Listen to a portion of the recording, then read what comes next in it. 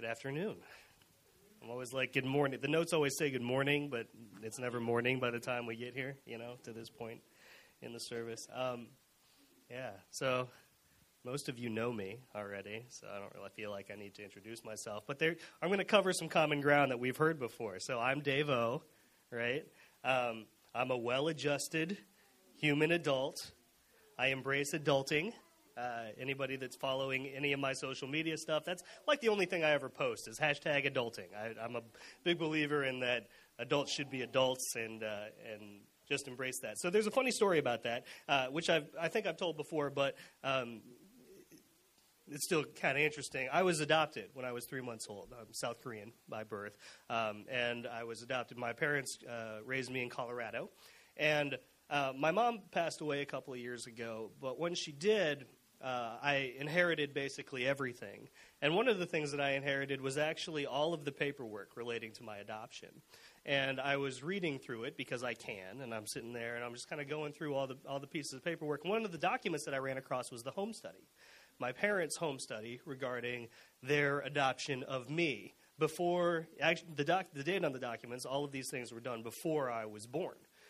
Because, I was 3 months old when I came over, and that process takes forever, essentially. And I'm reading the things, I'm reading the questions, and one of the questions on their home study, and I don't know if this is still a question that comes up on the home study, but one of the things that comes up is it said, what is your definition, essentially, of a successful adoption or a successful placement or a successful whatever? And on both of my parents' forums is this one answer: a successful adoption is a well-adjusted adult.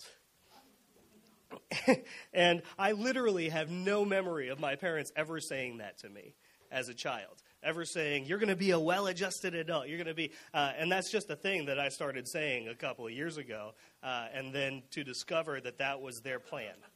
That was the goal. Look, I want a child, yes, and we want to adopt a child, but the goal is an adult, is somebody that can function and somebody that's mature and able to handle life. And I like to think that maybe I'm doing a pretty good job of that. As a side note, if you're on social media and you're following me, please stop sending me stuff about how you need to take a break from adulting. If you need to take a break from adulting, you're doing it wrong. I'm just going to throw that out there. If it's got you so stressed out and so freaked out that you need to stop, well, then maybe you need to re-examine some other things and not necessarily adulting. I think that being an adult means that you know how to handle those things, and not just that you know how to handle them, but you know how to thrive in them. I don't love paying bills, but I know how to thrive paying bills, right? Because I know how to take care of my family, and to me, that is a joy. So if you have an issue with being an adult and you don't know how to do it and it's freaking you out and you need to take a break, well, then re-examine what it means to be an adult. So I read a lot also. I don't know if anybody's noticed that, but basically the only things that I ever post are that I'm reading. I probably read an average of a book every 3 days right now on various subjects relating to various things. I'm really into neurobiology right now. That's been very interesting for me. But reading and learning are activities that I got from my mom. My mom was an elementary school librarian, but she was a lifetime learner. That's what she would say. And that's the thing that she imparted to me from very early on. She would say to me, you're a learner. That's what we do. How do we thrive? We learn. And that's what you do. And my mom was all about learning new things and experiencing new things. When she was 68 and had been through several rounds, the first 3 rounds of cancer, she was 68. And in her recovery, she just got this idea that she really wanted to experience dog sledding. And so my mom went dog sledding at 68 years old after recovering from surgery. And that's just one of hundreds of examples of my mom just saying, I want to try something new. I want to experience something new. I want to learn something new. And I learned from that example by watching my mom. Well, that was one of her mantras in life, and she never stopped learning up until the day she passed, ever. She even saw her cancer as a learning experience. How interesting is this? Look at the new fields that are being developed because of this form of cancer. Look at the different medications that are available. Look at the way that we can manipulate chemicals and all of these things. And was able to maintain that learning attitude and that positive attitude through that entire experience. And she used to tell me how good I was at those same things. And so I get that from my mom. It's something I was meant to do. Additionally, I own several businesses that run across several platforms, and we do some ridiculous things. And I don't have time to go into all of those. But when it comes to my work, the overarching theme is typically creation. I like creating a thing. Mandy and I actually finally came to this point a couple of years ago, where I switched jobs probably pretty consistently every 2.5 years. Not just jobs, but fields. I would switch from one field to another field to another field, because what I was doing is I would enter a field, learn everything I could about it, create something, create a program, build a team, build a business, whatever, and then get bored and move on. And that's just who I am. And to be honest, that's who my dad is. That's who my dad has always been. He's a guy that likes to create something. My dad fills a very interesting niche when it comes to authoring. My dad was a writer. And the things that he wrote were actually Western novels. So if you go out and look up Stephen Overholser, you'll find Western novels all over the place. One of the businesses I'm running is actually republishing his books now, which has been an interesting experience. The people that fanatically read Western novels are very intense about it. It's a very interesting little subculture. But both my father and my grandfather are famous in that little circle, which is just fascinating. But that's one of the things my dad was about. He was about creating something new. He was also about new experiences in the same way that my mom was. He never settled down. He was constantly reading something or learning something or going someplace. My dad's particular bent was more towards learning. He really liked history, and he really liked to talk to people. Neither one of my parents ever cared for parties or anything like that, but they loved conversation. They loved to absorb. And my dad, I actually specifically remember this. He never wrote the book, but he took notes, and he learned a ton of stuff about the Navajo Code Talkers from World War II. He took us to the reservation. That was actually a vacation we took when I was 9, going down and spending time on the Navajo reservation speaking to Code Talkers, and they're just fascinating people, really interesting. But my dad would just love to do those things. He had a passion for it. He had a passion for listening and for learning, and he tells me that I get that from him. I'm also, I don't know if you've noticed this, but I'm a performer. I speak a lot, and I play some instruments every now and again. I've been known to sing now and on occasion, and I have no problem with that. It's interesting because you look at the list of fears, right? You go look it up, and it's like, no, people's number one fear is public speaking, and I've never had that. I've never had the thing where it's like, oh man, I got to be up in front of people. Ooh, this is going to freak out, and what am I going to do? And sweating bullets over here. Now, this is what's interesting about that is that both of my parents did. I can remember one time in all of my life that my mom ever volunteered to speak in front of people. And when she did, it freaked her out for like a month ahead of time. She's just like constantly putting things in notes and practicing and doing all this stuff. Granted, she enjoyed the learning process of coming up with her speech and doing the thing or whatever, but she hated it. She hated being in front of people. My dad, not a performer. Not a guy that likes being in front of people. He likes to be behind the desk. He likes to type his thing, and then that's it. But again, I can count on one hand the number of times my dad gave like a keynote speech, or he was asked to speak at the Western Writers of America conference, which is a very interesting experience, by the way. But just didn't come naturally to him. But from my earliest memories, I remember my parents saying, "Hey, you're good at this. You're designed to be in front of people. You're a speaker. You're a performer. You're good at putting yourself out there and just being okay with whatever the result is." And I don't remember a time in my personal history that I've not been on stage, that I've not been a performer, that I've not had something to say and either screwed it up really badly and been okay with it, or said something pretty good and been okay with it. I don't remember that time. But it's interesting because I didn't necessarily get that from my parents. They just told me that's who I am. That's who you are. You're a performer, and you're good at it. So you should do that some more. So take that the next step, the step further. I was adopted at 3 months old. I was, therefore, not genetically related to anybody in my family, right? So I didn't get that genetically from my parents. I didn't get the love of learning from my parents genetically. That didn't happen. what happened is they told me exactly who I am. You're my kid. This is what we see in you. This is what we're proud of. Go do that. Oh, okay. That's a part of my inheritance. Their vision and their expectation for my life, their abilities and their beliefs and all of their various systems and thought processes and everything else that they have, that's part of my inheritance. And it's fortunate for me. I don't know if you've ever had this experience, but it's extremely fortunate for me that their abilities and beliefs and expectations and actions and thought processes and all that stuff, they're great ones. Right? Not everybody's parents had that or gave that to them, but mine did. And I am so, so blessed. You have no idea.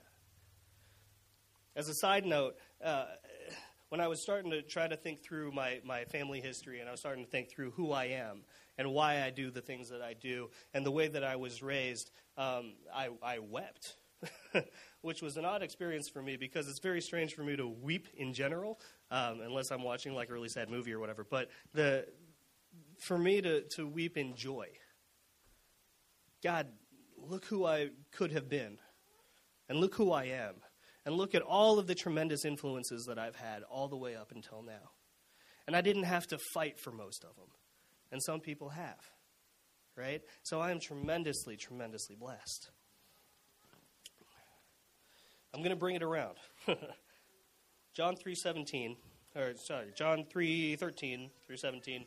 And I'll read it for you, but it says this. This is John the Baptist baptizes Jesus, right? I know most of you, so I'm pretty sure that most of you are familiar with the stories, so I'm not going to give you a ton of background on what's going on here, but it comes to this little phrase, this little paragraph, and this is, to me, one of the most impactful scenes in all of Scripture. Then Jesus arrived from Galilee at the Jordan, coming to John to be baptized by him. But John tried to prevent him, saying, I have need to be baptized by you, and do you come to me? But Jesus, answering, said to him, Permit it at this time, for in this way it is fitting for us to fulfill all righteousness. Then he permitted him. After being baptized, Jesus came up immediately from the water, and behold, the heavens were opened, and he saw the Spirit of God descending as a dove and lighting on him. And behold, a voice out of the heavens said, This is my beloved Son, in whom I am well pleased. What? Jesus, Son of God, goes and gets baptized and comes up out of the water, right? And if you don't see this, then I'm suggesting to you that maybe you need to exercise your imagination a little bit more. Maybe your imagination's broke, but maybe fix it, right? Because he comes up out of the water and the heavens open. And the Spirit of God descends like a dove. And that's just the best explanation they can come up with for it, because who knows what it actually looks like, right? But the literal Spirit of God descends out of the heavens, which have opened, and who even knows what looks like through that window, right? The Spirit of God descends on Jesus, and a voice out of the heavens, and who knows how loud that was, but I'm assuming it was pretty big, I don't know. A voice out of the heavens says this, This is my beloved Son, in whom I am well pleased. How fascinating is that? This is the Son of God whose sole mandate is to be sacrificed for our sins, who loves us so tremendously. And the thing that God says when he commissions him is not a commission. You notice that? It's not a command. It's an identity. The heavens open, and the voice out of the heavens does not say, This is the sacrifice for your sins. This is the person that's going to change all of history. No. This is my beloved Son, in whom I am well pleased. The literal voice of God speaks, and witnesses hear it. And what does the literal voice of God say to his Son? This is my beloved Son, in whom I am well pleased. And that's it. And everything else, everything going forward, Jesus is led into the wilderness, Jesus does all sorts of miracles, Jesus does all sorts of things. But what do they stem from? They stem from this one statement. "This is my beloved Son, in whom I am well pleased." Grasp that. Take hold of that. This is my beloved child. And man, they're cool. They're going to do awesome things. And I believe that with everything that I have in me. I created them so that they would. But what do I have to tell them at this time? I'm pleased with you and I love you. This is my kid. It's interesting because we're in such a strange, fascinating societal and cultural time in our history. The majority of our population right now, if you follow any of the trends, is completely unwilling to speak identity into literally anyone else. And this is not particularly new. What's new about it, what is the historical anomaly, is that parents are unwilling to speak identity into children. Don't need that one, good. We live in a time and a society where it's generally acceptable for children to say that they're their own person before they come into an age of majority, which is a historical anomaly. That doesn't happen. It hasn't happened before, and we've allowed that to be acceptable, which is, I mean, it's fascinating. I'm not going to try to make this a political statement in any way, but this is a different and interesting time in history. Socially. Economically, it's also a very interesting time. We're at a time economically where the family unit, the parental family unit, is more dependent on the government and on the company and on their own abilities and savings than they are on their children. And I don't know if you know this, but I study economics, and so I've seen the way that these things were done before. And typically the way that the retirement plan used to function was, I'm going to build something, I'm going to train my kids how to use it, family business, now my retirement is in your hands. I've handed it to you, now you are a man. And that's not where we are economically anymore. We are more dependent on Social Security, we're more dependent on the 401k and the IRA than we are on our children, by design, which is interesting and different. And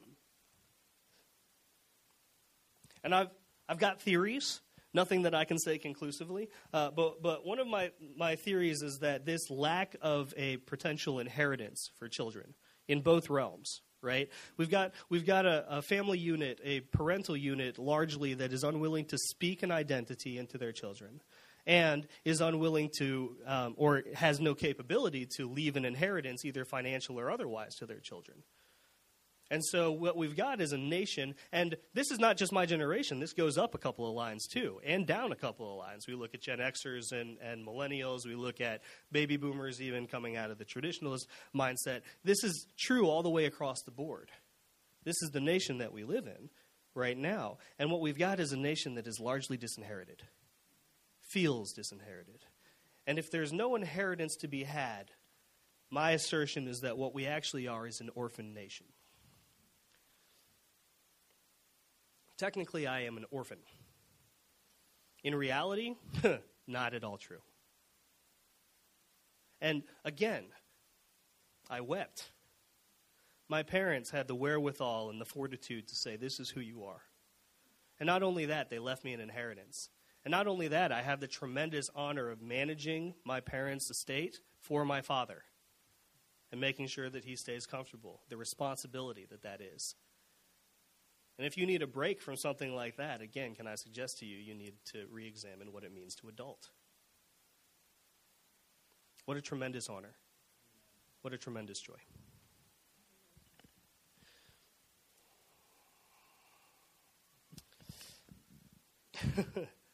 Along those lines, is it any wonder that we're as stressed out as a nation as we are? We don't know who we are. We don't know who we belong to. Nobody told us, or they were unwilling to tell us. And at the same time, where does that cycle break? With you, right now, and with your children, and your children's children. Tell them who they are.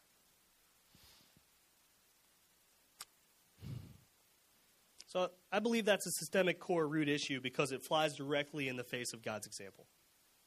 right? God's example was this. Boom. Ah, heaven's open. This is my beloved Son in whom I am well pleased. And here's the kingdom. This is yours. And Jesus knew it. From that day forward, how could you not know it, right? The heavens opened. And a voice declares that you are his beloved Son.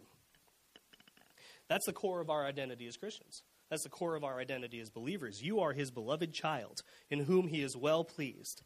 Inheritors and equipped and parented daily by the Holy Spirit, looking forward to coming into the fullness of heaven as your inheritance. And anything less than that full inheritance, that full equipping, and that full identity as Jesus' child, as God's child, is a lie.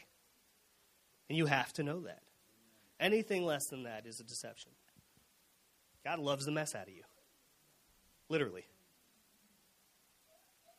Anything less than full inheritance is not who you are as Christians. And we see that. It's everywhere, right?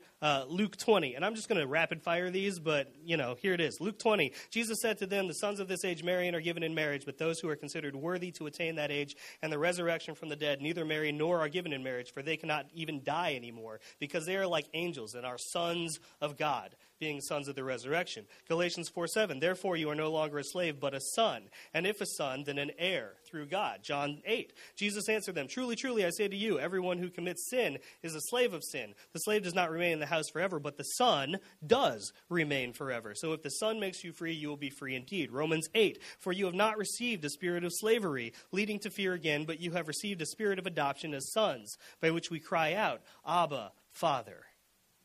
And on. And on and on. I count no less than 25 times that we're referred to as the children of God in New Testament. Directly. And then the indirect ways that he just tells us that we're inheritors, that we're the ones that get to come into the fullness of what he's left for us. And interestingly enough, and I didn't really make anything of it until it kind of came up earlier today, but if you read many of those examples, most of the way that we're referred to is not just children, but children of light. You are the children of light. Not the children of darkness. How cool is that? Seriously, this is who you are. And you have to know that. You have to grasp this core concept. If you get nothing else out of what I have to say, please grasp this. You are the child of God, the literal child of God. And everything that you do, every action that you take, every decision you make stems from this core identity of that I am the child of God, in whom he is well pleased. It all stems from that one identity. Everything else is a commission or a mandate or a law or a thing that we should be doing. Yes, absolutely. But who are you? You're a child of God. So, as children of light, it becomes an interesting question, especially coming from the place in history, socially and culturally, that we're coming from right now. How do we embrace it? Especially if we're coming from a place that hasn't been having this identity sown over us over the last however many years of our lives. And I realize as well that in my personal upbringing, I'm something of an anomaly. My parents did a pretty darn good job. Not going to lie. Hit the parental jackpot on that one, right? And even on the other side of that thing, the level of sowing into that I get from spiritual mothers and fathers today, right? Pat and Teresa sow into me tremendously. Tell me who I am. Tell me who I should be. Tell me why I'm great. And my life stems from those things, right? How do we convince ourselves that we are who we are? Again, I'm a learner, so I read a lot. And one of the areas that caught my attention is the actual process of how we learn, how we retain things, how we come into being an expert at something, right? And one of the studies that I've been doing is studying the neurobiology of excellence, which is fascinating. It's a fascinating thing because it talks about in order to achieve excellence in something, you actually have to take the core concept of whatever that something is. And this can be anything from jumping hurdles to reading books to thinking through ideas to anything else, any core belief, anything that you think about in a lofty system and repeat it such a number of times over and over and over again that it actually moves from your frontal cortex into your animal brain, so it becomes muscle memory. To have a thing repeated over you so many times that it becomes instinctual. To repeat a thing to yourself so many times that it becomes instinctual. My son, Jonas, has had some issues with his legs a little bit and his core muscles. And for a while there, it was getting him down. He would actually come in and we'd be out doing a thing, and he'd say, no, I'm not strong enough. Until we realized that what he was doing was he was sewing his own identity into himself, and that's not his job. That's my job. And so I started sewing into him. Jonas, no, you are strong. You're very strong. You are a strong guy. And now if you ask him, well, he'll probably be shy about it, but if you asked him today, hey, buddy, what are you? He would tell you, I'm a strong guy. Because I told him so.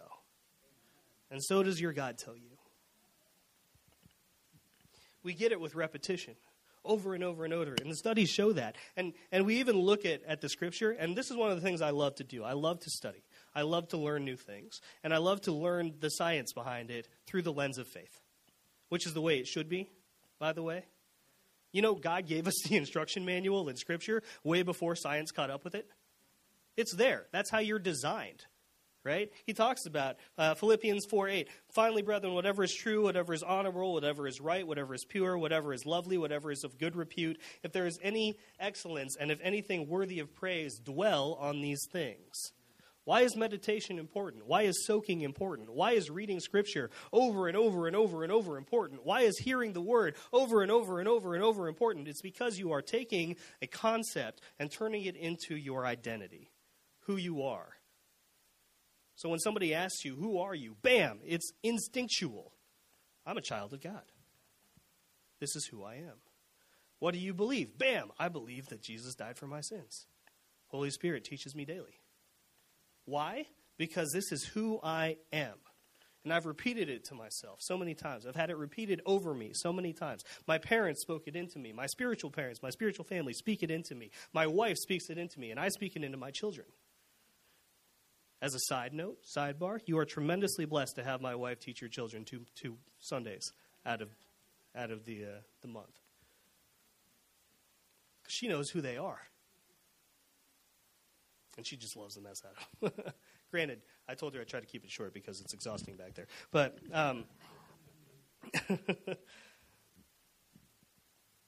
but who are you as believers? You are children of light. You're children of God. And the next step beyond that, isn't that faithfulness? Personally, I define faith as vision, belief, action. What do we see? What has God shown you? What do you believe is possible? And what are you doing? Stemming from those two things. Vision, belief, action. That's faith. What's faithfulness? Those things over time. The more you do those things, vision, belief, action, falling under the alignment of who you are as the child of God, over time, the more faithful you prove yourself to be. And the same is true for being unfaithful, right? How often do you have to cheat on your wife to be unfaithful? Just once. The faithful are consistent over time. And I believe if we have this vision, we have this belief, we have this action about who our identity is in Christ, then over time, what we do is we literally change ourselves at our core. We literally allow Holy Spirit to change us at our core. And in there. Being of sound strength and mind.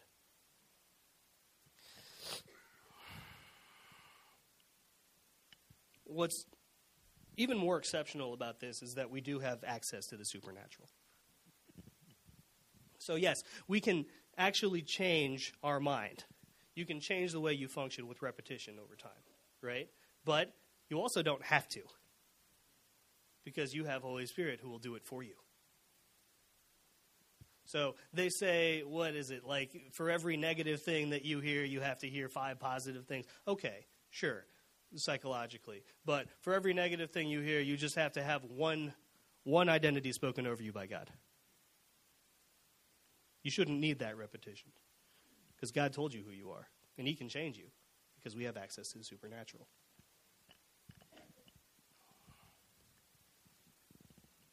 So I'm telling you, be confident. Be confident in that. Be confident in who you are. And not just be confident, but be so confident that you're willing to, that in who you are, that you can tell somebody else who they are. Look, follow me as I follow Christ. I know exactly who I am in Jesus. I know exactly who I am in Holy Spirit. I know what he's empowered me to do and how to say it. I know my shortcomings and the ways that he's raising me up. I know the things that I should delegate because I have to and the things that I need to let go because he tells me to. And at the same time, I also know that he tells me to raise my children. Tell them who they are because he told me who I am. I am so confident in that. I'm so confident in who God told me I am and who my parents tell me I am and who the influences for good have told me that I am, that I can take that same influence and put it on somebody else. And I can do so without fear or shame or any sort of withholding. Because in the end, you don't determine your identity. Someone gives it to you. And you're going to get it from somewhere. And if you allow yourself, your eyes and your ears, to obtain your identity on your own, well, I'm going to tell you, you're probably lost. But if you allow somebody, the right somebody, God, to tell you who you are, well, how cool is that? The heavens opened, and a voice spoke over the literal Son of God, manifest on earth. And what did the voice say? What did the voice declare? This is my beloved Son, in whom I am well pleased.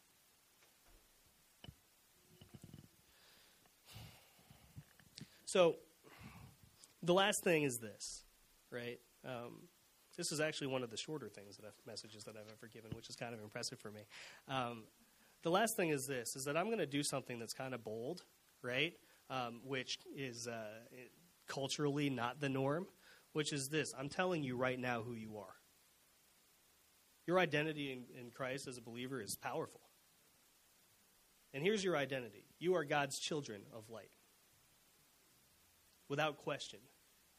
Therefore, you are bold. Therefore, you are disciplers. Therefore, you are powerful. Therefore, you are prayerful. Therefore,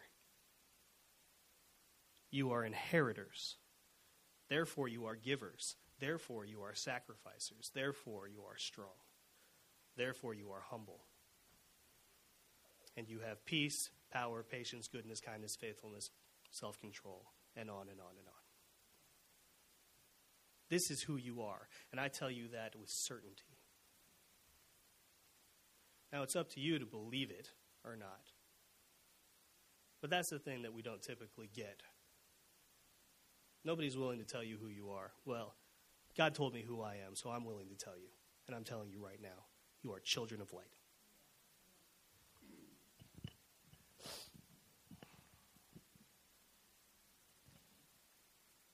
Two calls to action.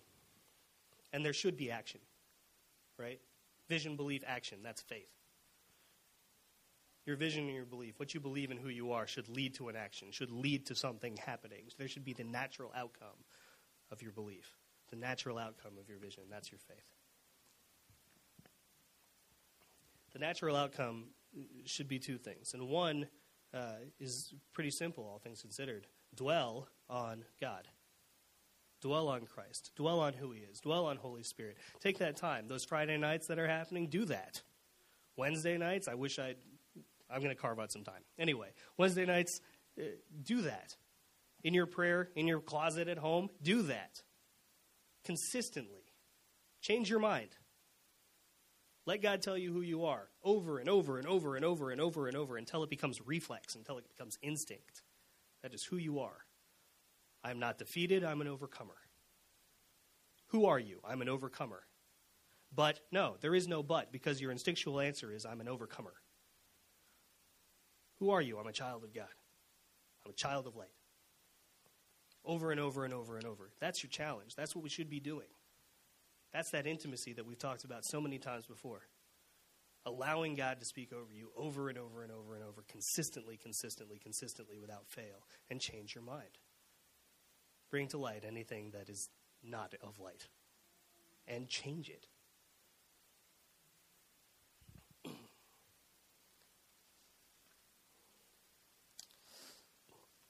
the second thing is a little bit more difficult, but I'm asking you to do it anyway. Speak identity over other people. Be willing with boldness to tell them who they are, especially your children. Tell them who they are, because they're going to get their identity from someplace, and they should be getting that from you.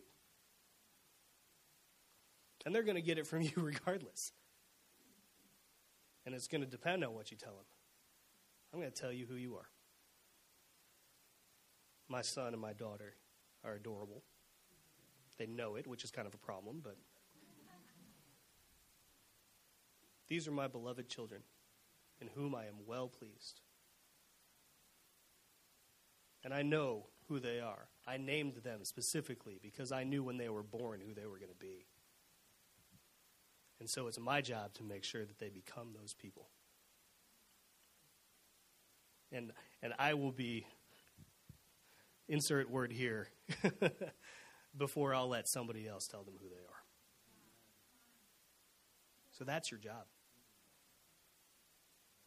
Know who you are. And then be so bold and so willing and so confident that you're willing to tell somebody else who they are. Because you'll be right.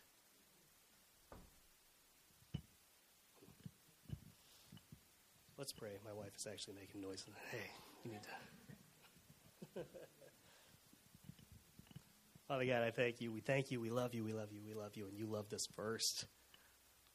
And for that, we're also thankful. Lord, help us to know who we are, what our identity is in you as children of light, inheritors of the kingdom, stormers of the gates of hell. Help us know who we are as lovers of you, lovers of one another, as servants, and the servants that lead. Speak continually into who we are. Speak continually to our hearts. And remind us of who we are, and help us to make that instinctual. We're yours. We are your beloved children, and in us you are well.